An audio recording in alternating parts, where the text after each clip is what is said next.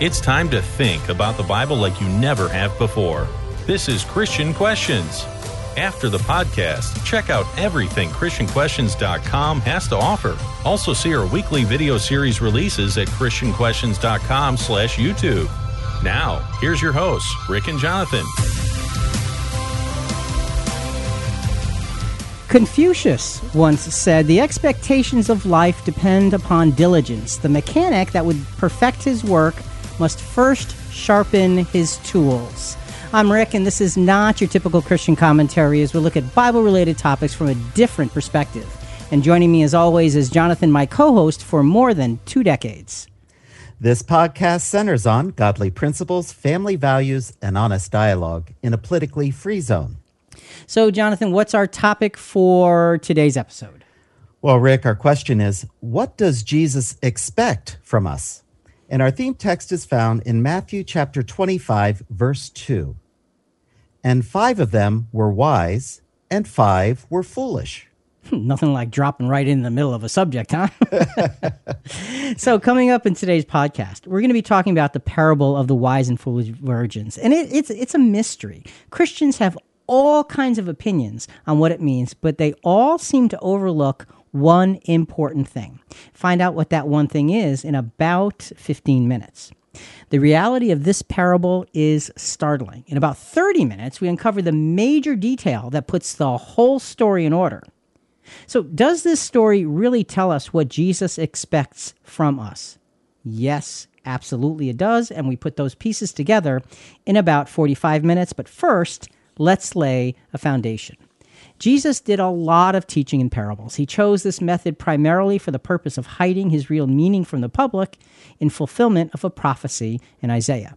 Occasionally, he spoke a parable meant for his disciples, and the story of the wise and foolish virgins is such a case.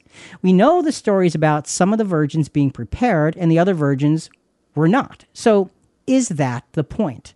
Turns out, this just scratches the surface. This parable was a story to prepare them for the coming centuries.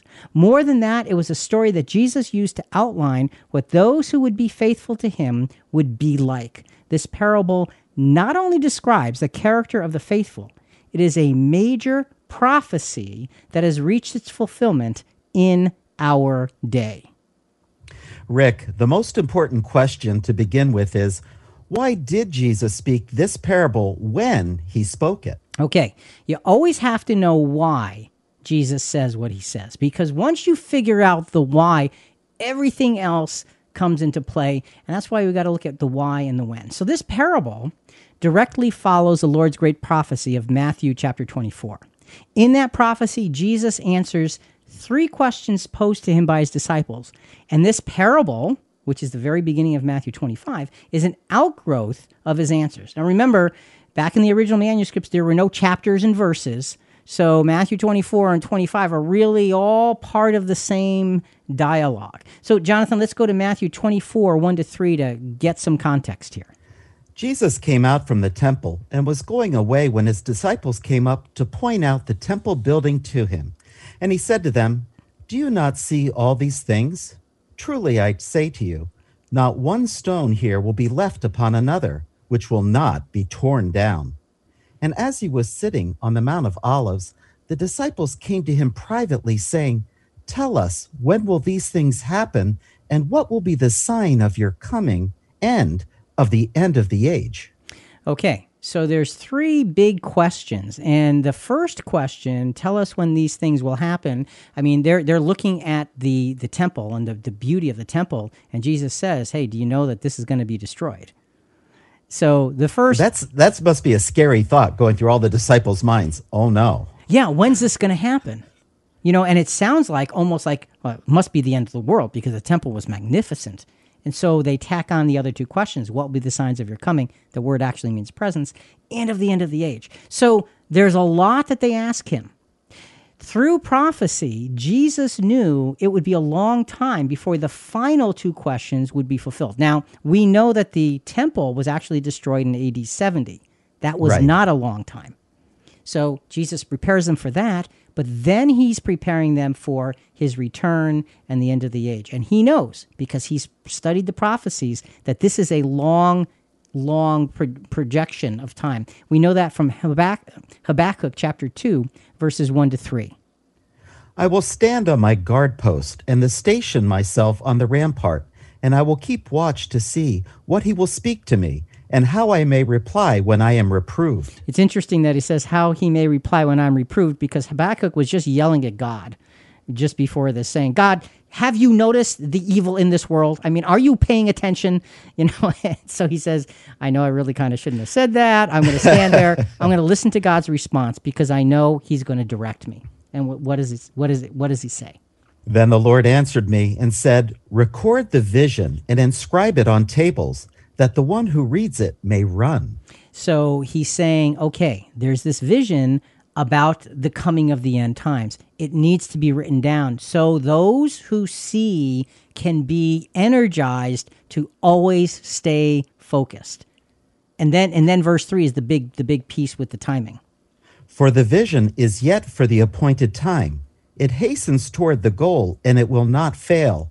Though it tarries, wait for it, for it will certainly come. It will not delay.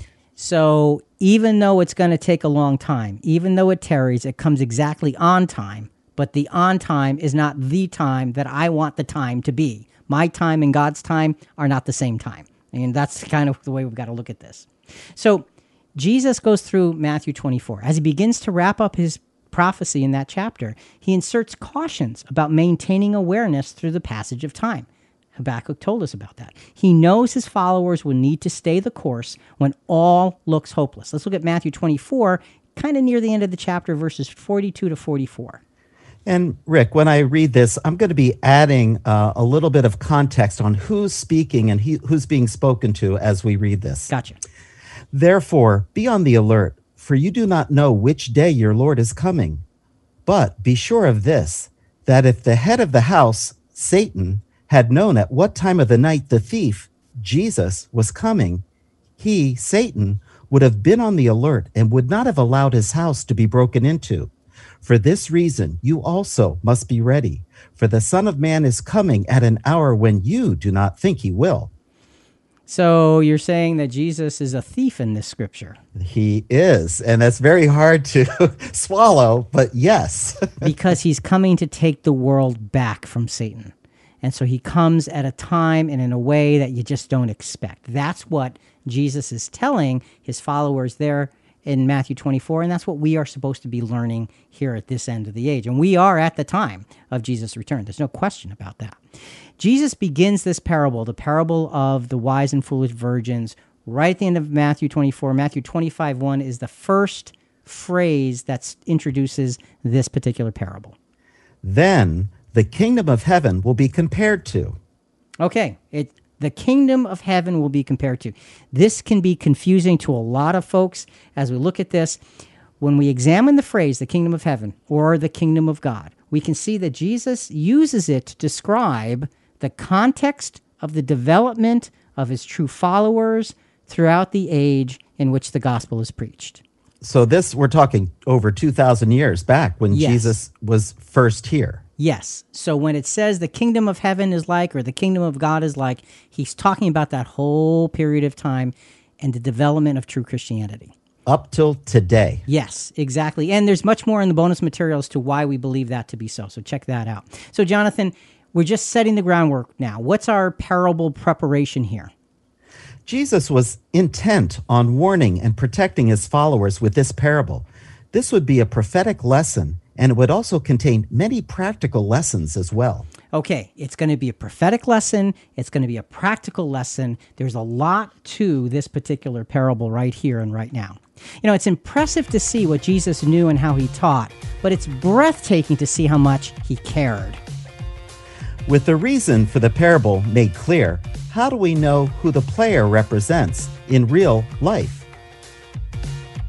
Our YouTube channel has a lot going on. Go to ChristianQuestions.com/YouTube, featuring new releases every week. Check out our playlists like CQ Kids, Moments That Matter, and CQ Bible 101. Plus, we have even more new series content planned to roll out soon. So stay tuned at ChristianQuestions.com/YouTube.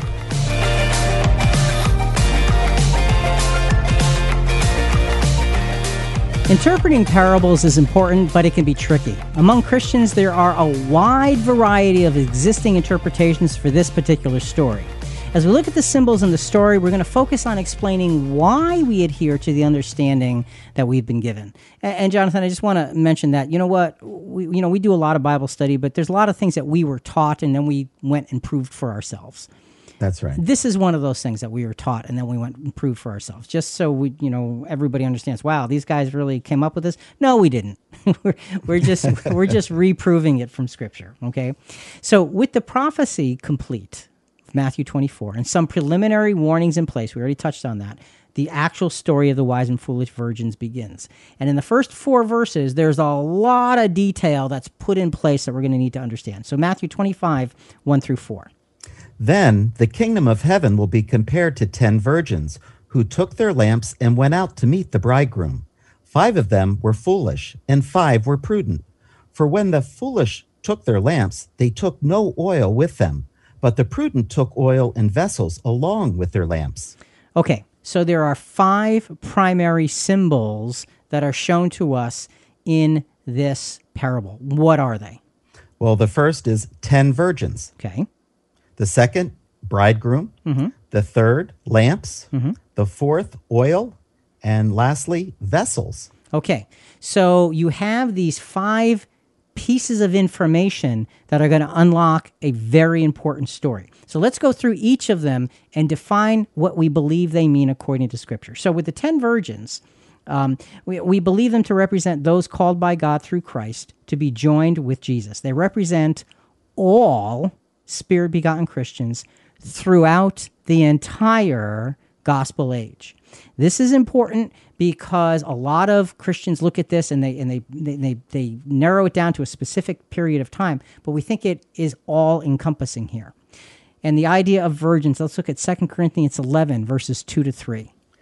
For I am jealous for you with a godly jealousy, for I betrothed you to one husband, so that to Christ I might present you as a pure virgin. But I am afraid that, as the serpent deceived Eve by his craftiness, your minds will be led astray from the simplicity and purity of devotion to Christ. Well, Rick, how can these virgins represent the bride of Christ? They're not clearly, talked about in this parable, are they? Okay, so what we're talking about is 10 virgins, but we're not talking about the bride. No, we're not. So you're talking about a bridegroom coming, and we always look at the true church as the bride of Christ. So, why would we say that these others are representative of the true church? And this is an important question, okay? And there's a lot of reasons for getting into that. Let's take a look, go a little bit more deep into some of the aspects of the parable, then we're going to come back to that. All right. And what we're going to be doing, Rick, is talking about prophetic meanings and prophetic meanings and practical applications throughout the podcast.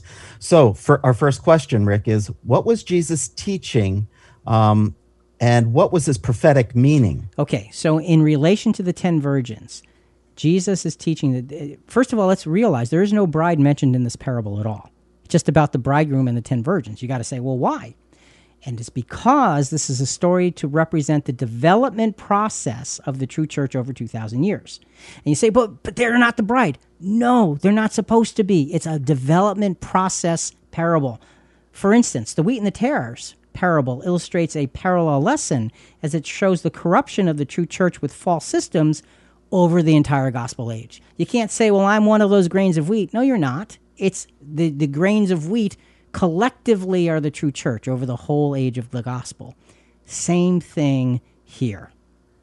Well, Rick, the true church is sometimes represented by good soil producing good plants, sheep, fish in a net, stewards, etc. Each of these illustrations is focusing on a specific point.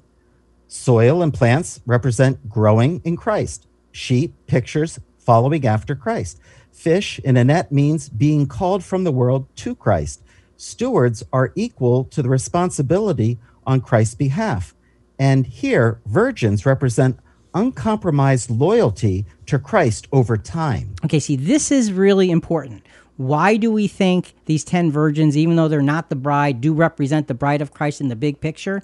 Because it's showing one part of what's required of all who are faithful. And I'm glad you brought all those other parables up. Soil and plants means growing in Christ. It doesn't mean that you're a seed planted and you grow in, in the good soil. That's not what it's a picture to show growing in Christ. Sheep. The true church is not literal sheep. I mean, there's all kinds of sheep. It means a follower, one who is so in tune with the shepherd's voice. Fish in a net. I mean, when you talk about a kind of a really, I don't know. Do you like that picture, really? No, I don't. But, it's an important picture because being called out of the world, being plucked out of the world to follow Christ, stewards, responsibility. So virgins is about uncompromised loyalty. That's why the 10 virgins represent the true followers of Christ throughout the whole age. So, Jonathan, let's go to, we talked about the prophetic meaning. What about the practical application? What does Jesus want from us? What's the practical application here? Well, he wants us to be chaste. We are virgins. Our life loyalty is reserved for only one special relationship. This same requirement has existed for over 2,000 years. Okay. He wants us to be chaste. It doesn't mean somebody's after you. To be chaste means to be pure. To be pure, that's right. It's an old word, but I really like the word because it appears in Scripture. And the idea of a chaste virgin is one who is unsullied by the world. And that's what we need to be looking at, to be these chaste virgins, to be pure for the sake of Christ. 2 Peter chapter 3, verse 14. Therefore, beloved, since you look for these things, be diligent to be found by him in peace, spotless and blameless. Spotless and blameless. Have a purity. That's one of the big lessons. That's what Jesus wants from us. And part of the lesson of the parable of the wise and foolish virgins is this spotlessness, this blamelessness. It's interesting that there are 10 virgins. We're not going to take a lot of time on this, but Jonathan, there's some good commentary from Matthew Henry on this. It was a custom sometimes used among the Jews on that occasion that the bridegroom came, attended with his friends late in the night to the house of the bride, where she expected him, attended with her bridesmaids, whom, upon notice given of the bridegroom's approach, were to go out with lamps in their hands to light him into the house with ceremony and formality, in order to the celebrating of the nuptials with great mirth. And some think that on these occasions they had usually 10 virgins. For the Jews never held a synagogue, circumcised, kept the Passover, or contracted marriage, but 10 persons at least were present. Boaz, when he married Ruth, he had 10 witnesses, found in Ruth 4, verse 2. So it's interesting that the number 10 gives you that sense of completeness of important ceremonial things. And so we think that when we look at this, we can say, yeah, there's a sense of completeness that you have all who were true followers of Christ represented in this. And again, we look at it as a time frame kind of a situation over a long period of time, over the past 2,000 years since Jesus was here. So that's when we see the 10 virgins, that's what we think of. All of the followers of Christ for all time at this point. So now let's go on to the bridegroom. This is the easiest symbol as it represents Jesus himself. So, Rick, what was Jesus teaching? What's the prophetic meaning? Okay, so this one's simpler. Jesus would return. This is what we believe he's teaching. He would return, and it was imperative for his followers to be looking for him. They needed to be watching for him. That was a key factor in their lives. And I like the way to explain it, in anticipation of him. Yeah, and you're right, and that adds a whole lot, because looking is like, okay, well, you kind of peek out the window. Oh, okay, no, not here yet. Not here yet. No, that's not it. That's not it. It's that anticipation of he's got to be coming. Where is he? That sense of that need to have that fulfilled. That anticipation is important. 2 Corinthians 11:2 on Jesus as the bridegroom. For I am jealous for you with godly jealousy. For I have betrothed you to one husband, that I may present you as a chaste virgin to Christ. Okay, betroth you to one husband, okay, that's the bridegroom. Again, a chaste virgin to Christ, a pure individual for Christ. That's the way this picture is unfolding. Revelation 19:7 is also another really good scripture that gives us a sense of the importance of the picture of the bridegroom. Let us rejoice and be glad and give the glory to him, for the marriage of the Lamb has come and his bride has made herself ready. And it's interesting to me that, sometimes we get all tied up in, well, it's got to be very specific in the picture, and you have to be the bride, not the virgins and all of that. But the Revelation scripture talks about the marriage of the Lamb. Okay, so you have to understand that pictures are used to show us scriptural truth. And we've got to be willing to take those pictures and apply it to the scriptural truth that we see. Chaste virgins, it makes perfect sense. So we've got some of the prophetic aspect here. So Jonathan, what does Jesus want from us? What's the practical application here? Well, the 10 virgins who took their lamps and went out to meet the bridegroom, not only are we to be chaste, first of all, and then we are chosen, secondly, we therefore must be that chosen one who does the right thing as instructed. All 10 virgins were chosen. This is important. All of them were chosen. And that's why we think they all represent the true followers of Christ. The Spirit begotten, absolutely. Right. So you're chaste, pure, and chosen. Let's not underestimate the value of being chosen, because with being chosen comes the gift of God's Spirit. And we're going to get to that in a few minutes. Ephesians 1:4. Just as he chose us in him before the foundation of the world, that we would be holy and blameless before him.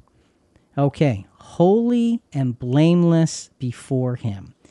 Chosen, that's the point. That's the important thing here. So when we see the bridegroom, we see it representing Jesus, and we see that part of the lesson is the fact of these virgins all being chosen to be part of this, waiting for his return. It's sobering to realize the responsibility of being chosen. We need only choose one path, the path of loyalty. Now that we have the people in the parable straight, what do the lamps, oil, and vessels symbolize? It's been a privilege and exciting interacting with our listeners all over the world. Reach out to us anytime at ChristianQuestions.com. In addition to always continuing the conversation on our website, in social media, and our YouTube channel. Learn more about becoming a Christian Questions ambassador. There's several impactful ways you can help us continue to spread the gospel message. Go to ChristianQuestions.com and click on Support CQ in the top navigation menu. Join our incredible team of volunteers and find out more. Now back to Rick and Jonathan.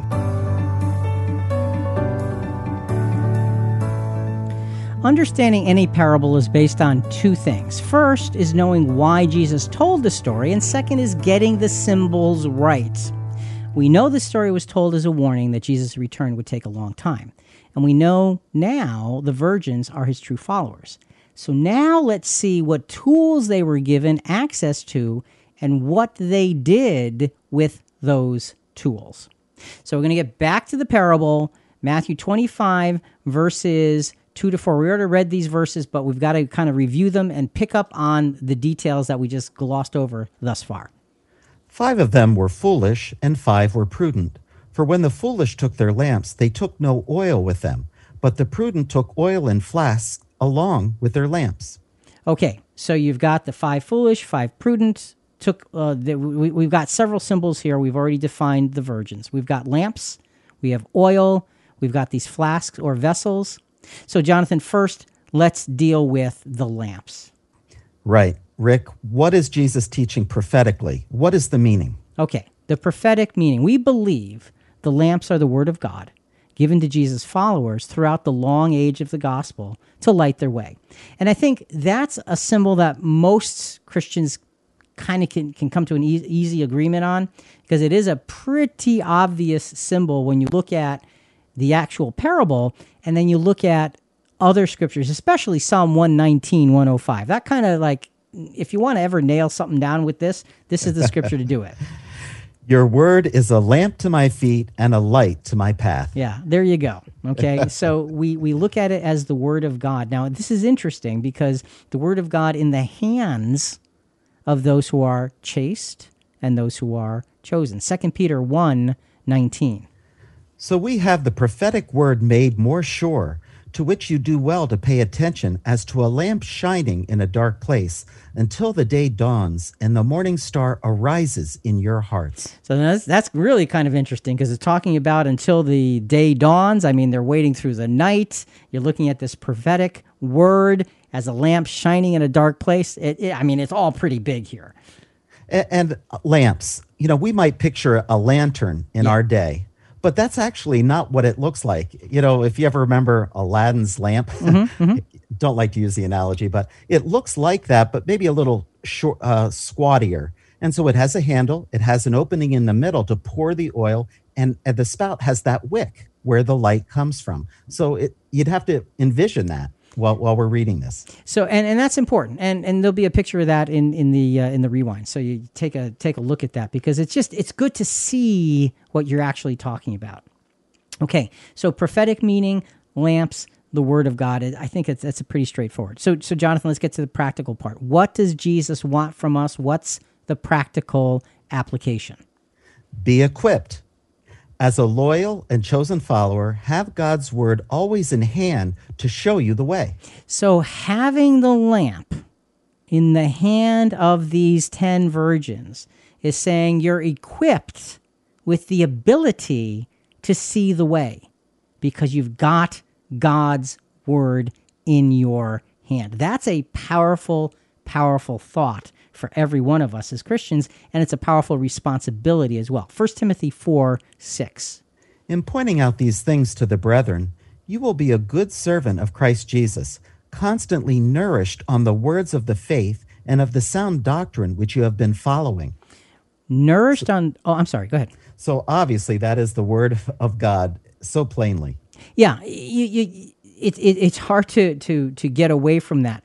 Nourished on the words of faith and of sound doctrine. So it's not just, okay, I have a Bible and I read the Bible. There's much more to it. It's the understanding of the Bible. And that's going to be shown to us a little bit more as we go through this particular parable. So the lamps really are the Word of God, and the practical side of that is to be equipped. Next, we're on to oil. What's Jesus teaching? And prophetically, what does it mean? Okay. We believe the oil, and this is one of those things that there are several interpretations of, but we believe the oil to represent God's Spirit, as each enlightened follower is given this Spirit to help them discern their way. And to put that to Scripture, we're going to use one Old Testament Scripture and one New Testament Scripture about oil and its importance in the called, chosen, and faithful, if you will. Exodus 30, verses 30 to 32, is about the anointing of Aaron, the high priest, and his sons. You shall anoint Aaron and his sons, and consecrate them, that they may minister as priests to me. You shall speak to the sons of Israel, saying, This shall be a holy anointing oil to me throughout your generations. It shall not be poured on anyone's body, nor shall you make any like it in same proportions. It is holy, and it shall be holy to you. It's interesting how sacred that oil was. The mixture used for that anointing was not to be used for anything else. So you get this sense of the sacredness of being called and chosen. That chaste purity that we're talking about. 1 John 20:21 takes the concept of anointing and brings it into the New Testament. But you have an anointing from the Holy One, and you all know. I have not written to you because you do not know the truth, but because you do know it, and because no lie is of the truth. So there's a lot here. First of all, this anointing from the Holy One. And again, it's that same sense. What is the anointing? It's God's Spirit. Look at Pentecost. That's what happened the day of Pentecost, when the tongues of fire came down and they were bathed, if you will, in God's Spirit, and they were able to speak in foreign tongues. But he's saying, but it also has to do with knowing truth. So the oil really gives us a sense that it's a tool for helping us know what's in our hand and how to properly use it. Know the Word of God and how to use it. So prophetically, oil, we believe, it represents the Spirit of God. That is an enlightenment. Working along with God's Word can absolutely give us direction and victory in our experiences. So we've got the prophetic meaning there. What does Jesus want from us now in terms of a practical application? Be energized. We are not only given the Word, we are given God's own power and influence to grasp and absorb it. Okay, so the idea of oil is, if we look at it as God's Spirit, that is an energizing to a whole new life. I mean, in Corinthians, it says, if you are in Christ, you are a new creature. Old things have passed away, all things have become new. That's a new energy. That's a new life. That's a new being. That's a big thing. Be energized. Oil, it gives us the sense of, that's what fuels the lamp. And it's interesting that when Jesus spoke in parables, most of the time he spoke so people wouldn't understand. How is it that Jesus said to his followers they would be able to understand? When the Comforter comes, the Spirit, that's right. You'll be able to. That's the energizing. So the practicality, what does Jesus want from us? Be energized. John 17:17. Sanctify them in the truth. Your word is truth. Set them apart in God's word, the lamp. Your word is truth. 2 Timothy 2:15. Be diligent to present yourselves approved to God as a workman who does not need to be ashamed, accurately handling the word of truth. How did Timothy accurately handle the word of truth? By the influence of God's Spirit. He couldn't have done it without God's Spirit. So we've got the prophetic side of the oil and the practical side, the energizing side.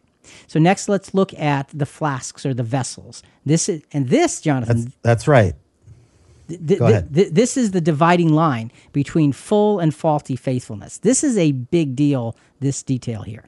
All right. So what is Jesus teaching and what's its prophetic meaning? All right. We believe that these vessels or flasks, depending on the translation, represent the experiences of the true follower that expand the staying power of God's Spirit in their lives. The experiences of the true follower that expand the staying power of God's Spirit in their lives. Throughout all of the Christian age, a common theme of faithfulness has been perseverance in trial. That is repeated again and again and again and again. So the vessel is the collection of those experiences. Let's look at 2 Corinthians 4:7-10. But we have this treasure in earthen vessels, so that the surpassing greatness of the power will be of God and not from ourselves. We are afflicted in every way, but not crushed, perplexed, but not despairing, persecuted, but not forsaken, struck down, but not destroyed, always carrying about in the body the dying of Jesus, so that the life of Jesus also may be manifest in our body. So when you think about it, you've got the lamp with the oil in it. That gives you light. But then you've got the vessel that carries the extra oil. And in 2 Corinthians 4:7, it says, but we have this treasure in earthen vessels. Earthen vessels, yeah. So it gives you this sense that our lives carry the experiences that create faithfulness because of God's Spirit. So there's values with trial, difficulty, struggle, joys, happinesses, blessing, all of it collectively, we're saying. Yes, very much. Incredible value. These vessels are vessels of sanctified experiences, and we'll get into that a little bit more a little bit later. So we get the sense of the prophetic meaning of the vessels, the experiences of the true follower, through the influence of God's Spirit, filled with God's Spirit in those experiences. So what does Jesus want from us now? What's the practical application here? Be mature. Maturity is anticipation that is built upon preparedness and discipline. Use your time wisely now so you don't get caught off guard later. See, it's interesting. The vessels, this is the dividing line between those who are wise and those who are foolish, because the foolish ones didn't bring along the vessels. And we're suggesting then that the practical experience is the foolish ones were not mature in Christ. They hadn't learned along the way and collected all of that experience, that holy, sanctified experience that the Spirit brings us. Maturity is that collection of experiences so it can help us in dark times. And literally, that's part of what happens in this particular parable. Ephesians 5, verses 15 through 17. See then that you walk circumspectly, not as fools, but as wise, redeeming the time, because the days are evil. Wherefore, be ye not unwise, but understanding what the will of the Lord is. So, Rick, how do we use our time wisely? There is sacrifice, I think, that's involved here. We need to avoid focusing on worldly aims, hopes, and ambitions. We have a few comments from a sermon we heard from our good friend Mark. It is important to spend time with God in prayer and focus on His Word. Also, we should spend time discussing His Word with our brethren and sharing our experiences so we can all grow. Take opportunities of service presented to us. A quote Mark read in his discourse: "Opportunities are never lost. Someone will always be there to take them." So the lesson for us is, don't lose opportunities for serving God. And that's exactly what happened with the foolish virgins, because they weren't engaged in the process before the time of waiting. And that's what we need to understand from a practical standpoint. Maturity, spiritual maturity is critical. We need to grow up. It's great to be a babe in Christ because everything feels good and it's all wonderful. But God is looking for us to grow into adults in Christ so we can deal with the hard things and collect those lessons. We have to be spiritually mature. So the maturity is a big factor here that's shown by these vessels. And that's the dividing line between those who were prudent or wise and those who were not. Now we can begin to see what Jesus really wants from us. It's not just our attention, it's our everything. Now that we have all the pieces in place, what actually happens in the story? What can we learn? Personal Bible study is so rewarding. So many of our listeners have asked if we could provide an online Bible study course. We're happy to announce a new library of thoughtful questions based on each episode's CQ Rewind show notes. Each study is a compact single page of thought-provoking questions with scripture references and more. These are perfect for your individual study or small groups. Go to ChristianQuestions.com, then click on Bible Study in the main menu to get started. What's next in our audio study, Rick? Even though the wise and foolish virgins parable represents the entire gospel age experience, it's a very short story. Lining up the moving parts makes this simple illustration come alive. We've already seen where our difference is between those who are wise and those who are foolish. Now, let's watch it play out by actually going through what happens in the parable. It's interesting, Jonathan. We spent this entire podcast working on what does it mean? What does it mean? What does it mean? Now we have to look at how does it play out? Now that we've got the pieces, how do they work together? Let's look at Matthew 25, verse 5. Now, while the bridegroom was delaying, they all got drowsy and began to sleep. This is a really important aspect of the parable. And I will tell you, Jonathan, this aspect of the parable is where I personally believe that so many of our Christian friends get thrown off in terms of trying to understand what it means. But once we look at it scripturally, I think that there's something powerful we can draw from. So, Rick, what is Jesus teaching and what's the prophetic meaning? Okay. This is about them all getting drowsy and beginning to sleep. And notice he says all of them. Okay? All of them. Well, we believe this is pointing to the time in history where true Christianity was nearly snuffed out by denominational persecution. And, there's a lot of ways to determine that. You can look at history and say, okay, what happened at this point or that point? But let's realize, in Revelation, when you look at the 7 churches that are spoken to in the early chapters of Revelation, we look at those 7 churches as actually 7 chronological stages of the development of the true church. Now, why would we say that? Because if you look at how Jesus approaches each of those stages, what happens is it is slowly bringing them towards the point of his return. And in the 6th stage, for instance, it says, "Behold, I stand at the door and knock." In the 7th stage, it says he's there. Or did I confuse that? 7th stage, anyway. My point is, I guess I should have looked just before the podcast instead of previously. The point is, in the 7th stage, Jesus is standing at the door and knocking. In the 6th stage, it says, "Behold, I come quickly." That's what it is. So you see that you're getting there. Well, let's go back one stage before that to the 5th stage, or the 5th church. This is the church of Sardis. So we're going to read from Revelation 3, verses 1 through 6. To the angel of the church in Sardis write, "He who has the 7 spirits of God and the 7 stars says this, I know your deeds, that you have a name, that you are alive, but you are dead. Wake up and strengthen the things that remain, which were about to die. For I have not found your deeds completed in the sight of my God. So remember what you have received and heard, and keep it and repent. Therefore, if you do not wake up, I will come like a thief, and you will not know at what hour I will come to you. But you will have a few people in Sardis who have not spoiled their garments, and they will walk with me in white, for they are worthy. He who overcomes will thus be clothed in white garments, and I will not erase his name from the book of life, and I will confess his name before my Father and before his angels. He who has an ear, let him hear what the Spirit says to the churches." So the key point here, Jonathan, therefore, if you do not wake up, all of them were asleep. But he's saying you need to wake up. In verse 5, we see they got drowsy. Yeah. So sleep represents the time of trial for the true church during the Dark Ages. They didn't have a lot of truth to go on because the false systems didn't speak in their language and there were no Bibles to read. What little truth people did hear, they took to heart, such as God is love, forgive one another, and love your enemies. But when truth was suppressed and hypocrisy was all around them in the false system, they scattered.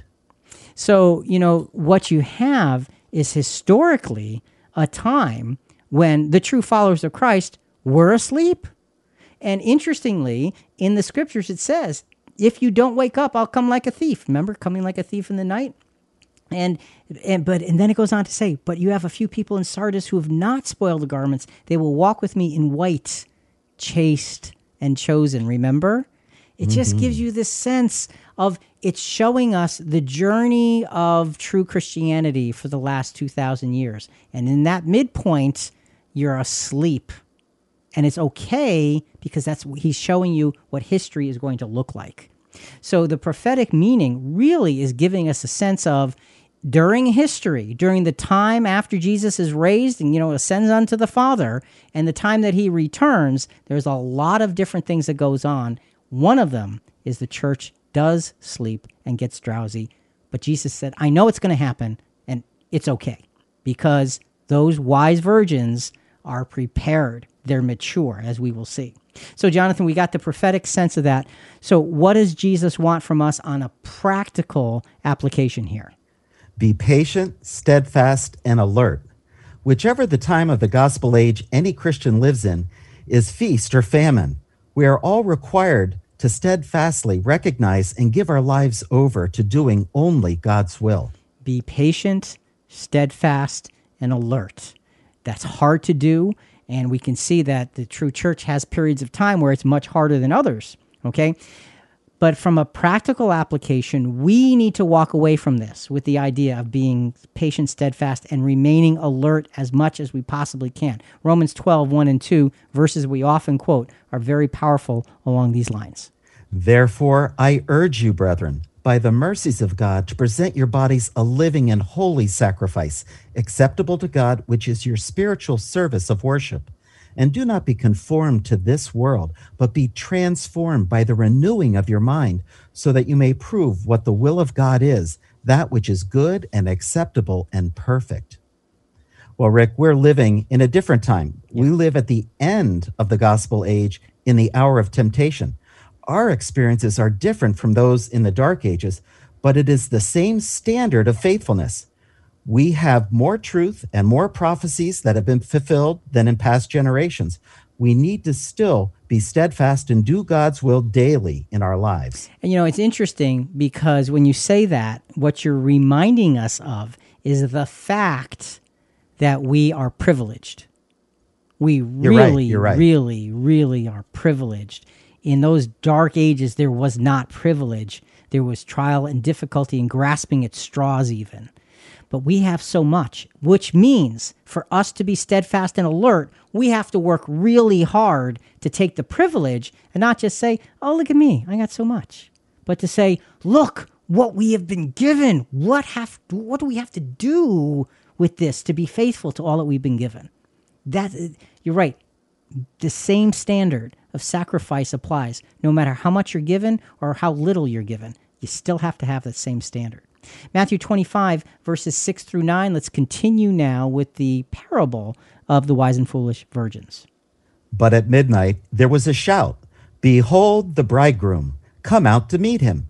Then all those virgins rose and trimmed their lamps. The foolish said to the prudent, "Give us of some of your oil, for our lamps are going out." But the prudent answered, "No, there will not be enough for us and you too. Go instead to the dealers and buy some for yourselves." And Rick, we wanted to mention, for more on the topic of Jesus' return, see episodes 797 and 799. Is Jesus really returning? Parts 1 and 2. Yeah, they go into a lot of detail on why Jesus returns. We talked about the thief in the night aspect because, there are scriptures that say, well, every eye shall see him. And there's scriptures that say he comes like a thief in the night. Well, which is it? And the answer is both. How is that possible? Listen to those podcasts and find out. Okay, so, it's important to just put that all in perspective. Well, Rick, prophetically, what is Jesus teaching us and what's the meaning? Okay, so we believe that this is pointing to the manner of Jesus' return as a thief in the night. He comes at a time where they're not expecting. Behold the bridegroom, this call comes out and they have to scramble to get ready. Okay, that's an important factor in this parable. And the interesting thing is, as you go through that prophetic point, you also see that the foolish say to the wise, hey, we don't have enough oil. Our lamps are going out. They just barely made it to this point. We need some of your oil. And the wise say, I don't have enough for you. I have enough for me because I was prepared for this. I was mature about this. I put things in order. So you have this conversation that reveals the differential between the wise and the foolish. And that's the vessels, the experiences of life. So we see the prophetic meaning of the manner of Jesus' return. And let's just touch on that again with just to reiterate 1 Thessalonians 5:2. For you yourselves know full well that the day of the Lord will come just like a thief in the night. So we're being taught that his return is hidden and done in secret. It's not obvious to the world. And, that's a really important point. And again, you've got the scriptures that say, well, wait, how can you say that? Every eye will see him. But we have to put the scriptures in context. And when you have scriptures that look like they are completely contradictory, he comes like a thief in the night and every eye shall see him, the student of scripture must look at those scriptures and say, okay, how do these fit together? And when you study it, what you see is how Jesus' return actually works. No time to get into that today, but I will just tell you, it is a fascinating study to watch the unfolding of Jesus' return. I would so love to get into that right this second, but we're not going to. It's exciting, I know. It is. Okay, so we've touched on the prophetic part and the conflict here that has risen because some don't have enough oil and some do. Those who were prepared, those who thought ahead, those who were mature, they had enough oil. So what does Jesus want from us? What's his practical application for you and I right here, right now? Well, it's be prepared for action. Faithfulness is not an exercise in convenience. Rather, it is a test of readiness. Faithfulness is never going to be shown in a convenient life. It doesn't. To manage a convenient life is to just kind of go along and get along. We have to be ready. That's what faithfulness is, and that's what this parable is showing us. So when we asked the question initially, what does Jesus expect from us? The answer is plenty. He is expecting many things from us that are being brought out in this simple parable that shows the length of time that it takes for him to return. Let's look at 2 Corinthians chapter 10, verses 4 and 5 in relation to this preparedness for action. For the weapons of our warfare are not of flesh, but divinely powerful for the destruction of fortresses. We are destroying speculations and every lofty thing raised up against the knowledge of God, and we are taking every thought captive to the obedience of Christ. Rick, usually we think about faith in terms of belief, but faithfulness has to do with action, being ready to do whatever needs to be done. Talks about weapons of warfare. Let me give you a hint. If you're in a battle and you're fully armed, if you don't take out the weapons and use them, you die. It is not about, oh, God will protect me in this battle. No, God protects you by giving you the weapons to fight the battle. Now do your part. Faithfulness is action-based. And how do we do that? The last part of that verse, Jonathan, you read is so powerful. We are taking every thought captive to the obedience of Christ. This is a hard thing. This is a hard thing to do. So we've got that practicality of being prepared for action. Okay, so now let's finish the parable. And the ending of the parable is kind of tough. Let's look at Matthew 25, verses 10 to 13. And while they were going away to make the purchase, the bridegroom came, and those who were ready went in with him to the wedding feast, and the door was shut. Later, the other virgins also came, saying, Lord, Lord, open up for us. But he answered, Truly I say to you, I do not know you. Be on the alert then, for you do not know the day nor the hour. This sounds harsh. This sounds really harsh. He doesn't let them in. Well, why? Go ahead. Go for it. You can't have somebody else's experiences cover you. You can't work your way into the kingdom by hiding the shadow of somebody else that you know, by holding on to their coattails and just kind of riding along with them. That's what Jesus is saying doesn't work. We each have to be prepared ourselves. And how about the warning of, I'm a part of this denomination, I'm good. Be very careful. Yeah. I follow this preacher, I'm good. Well, wait. It's about following Christ. Who are we waiting for? The return of Jesus. That's what this parable is about.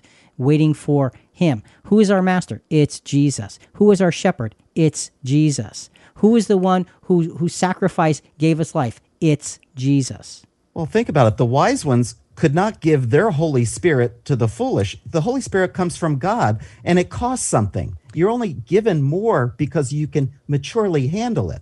And that's the key. The key here is the idea of the maturity that is important to be able to pass on. You can't, if you go through experiences, Jonathan, and I see you grow up in Christ, I can sit here and say, wow, I wish I could be like that. Well, you know what? I could learn from your experiences, but I have to grow into that maturity. I can't just wish for it or like it or say if I stay close enough to him, maybe I'll be covered too. No, that's why this parable sounds harsh, because each of us must be responsible. So what is Jesus teaching, and what's the prophetic meaning here? Okay. We believe this is showing the difference between those who are more than overcomers and those who simply overcame. Remember that all of these virgins were part of the waiting process. They all had oil. They all had the lamps. They were all called, and they were all of the chosen ones. Something, though, is different between the two groups. So let's contrast the two groups. First, let's look at Revelation 17:14 to give a sense of what the wise look like. These will wage war against the Lamb, and the Lamb will overcome them, because he is Lord of lords and King of kings, and those who are with him are the called and chosen and faithful. Called, chosen, and faithful. Called, meaning called out of the world to follow after Christ. Chosen, meaning giving God's Spirit as a seal of that promise. Faithful, meaning they have used God's Spirit in their lives to exhibit their obedience. That's what the true church looks like. That's what the wise virgins look like. Now let's contrast that with the called and chosen, but not quite as faithful. 1 Corinthians 3:14 and 15. If any man's work which he has built on, and it remains, he will receive a reward.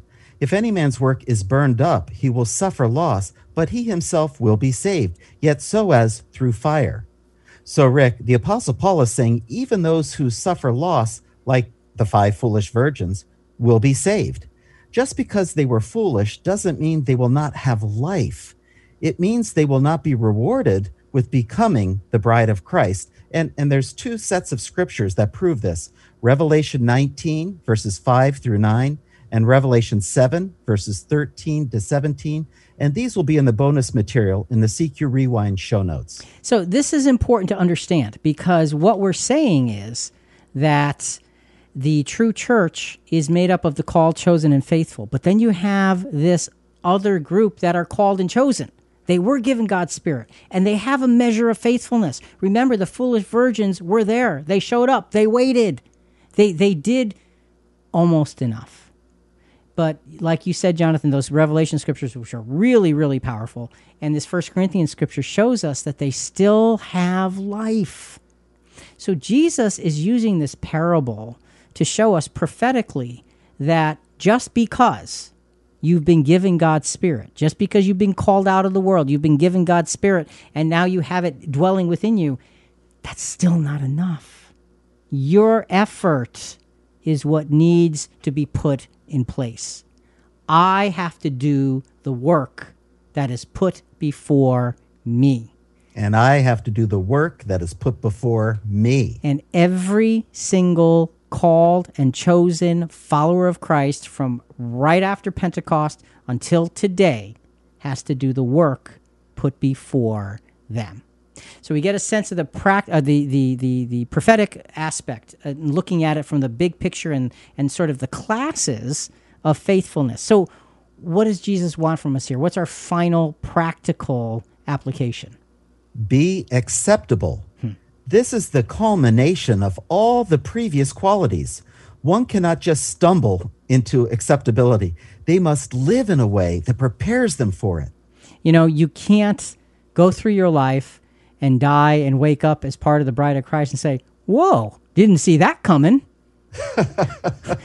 I'm serious. It has got to be a serious daily intention that you have and that you act upon. Does that mean you're always victorious? No. No. A just man falls 7 times. But rises up again. And that's the story of our lives. To be a wise virgin in this parable, we need to fall down and get up, and collect in that vessel of our lives the value of the Holy Spirit and the value of those experiences. So, Jonathan, the practical application, like you said, is to be acceptable. We don't just stumble into things.